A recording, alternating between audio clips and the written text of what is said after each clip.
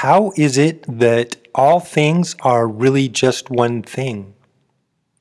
One analogy I like is the famous clay pot example from the Advaita Vedanta or non-dual texts.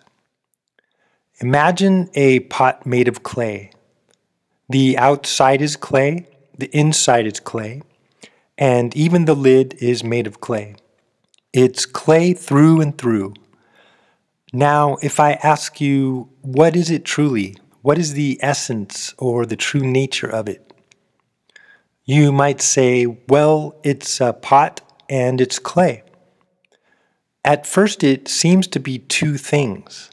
But if there's really two things distinct from each other that can exist on their own, then you could either have clay by itself or a pot by itself.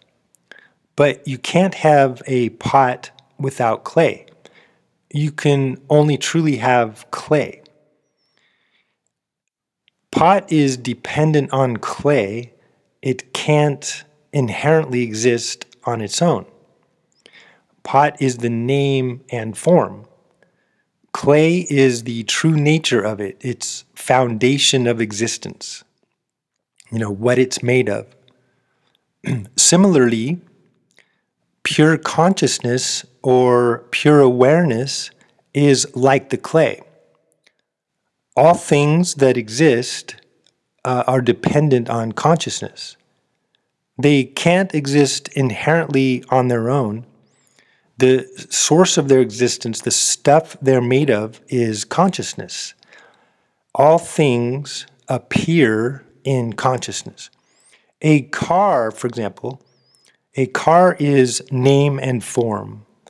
It appears in your awareness, but you might say, wait, it's sitting in the garage. It exists whether I see it or not. But think about it.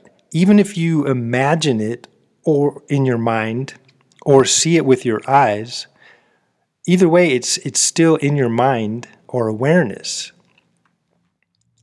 When you look at a person, at first you may see their body, personality, even their life story. But if you rest in the truth of your only reality, that you are pure spirit or consciousness, then you begin to see through that person's ego personality to the same pure awareness as you. You can also do that with a tree, a dog, a president, or a husband or wife. There's just one thing.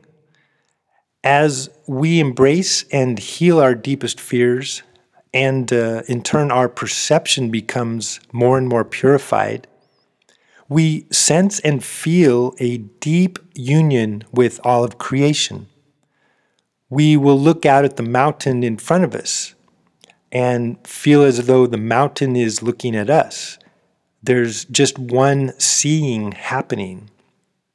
Not so much I seeing mountain, but there's one all-pervasive sort of seeing. Even time begins to be translated into eternity.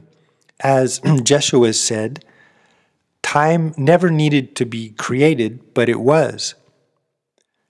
Use every single moment to listen to the voice for love and awaken into the eternal present.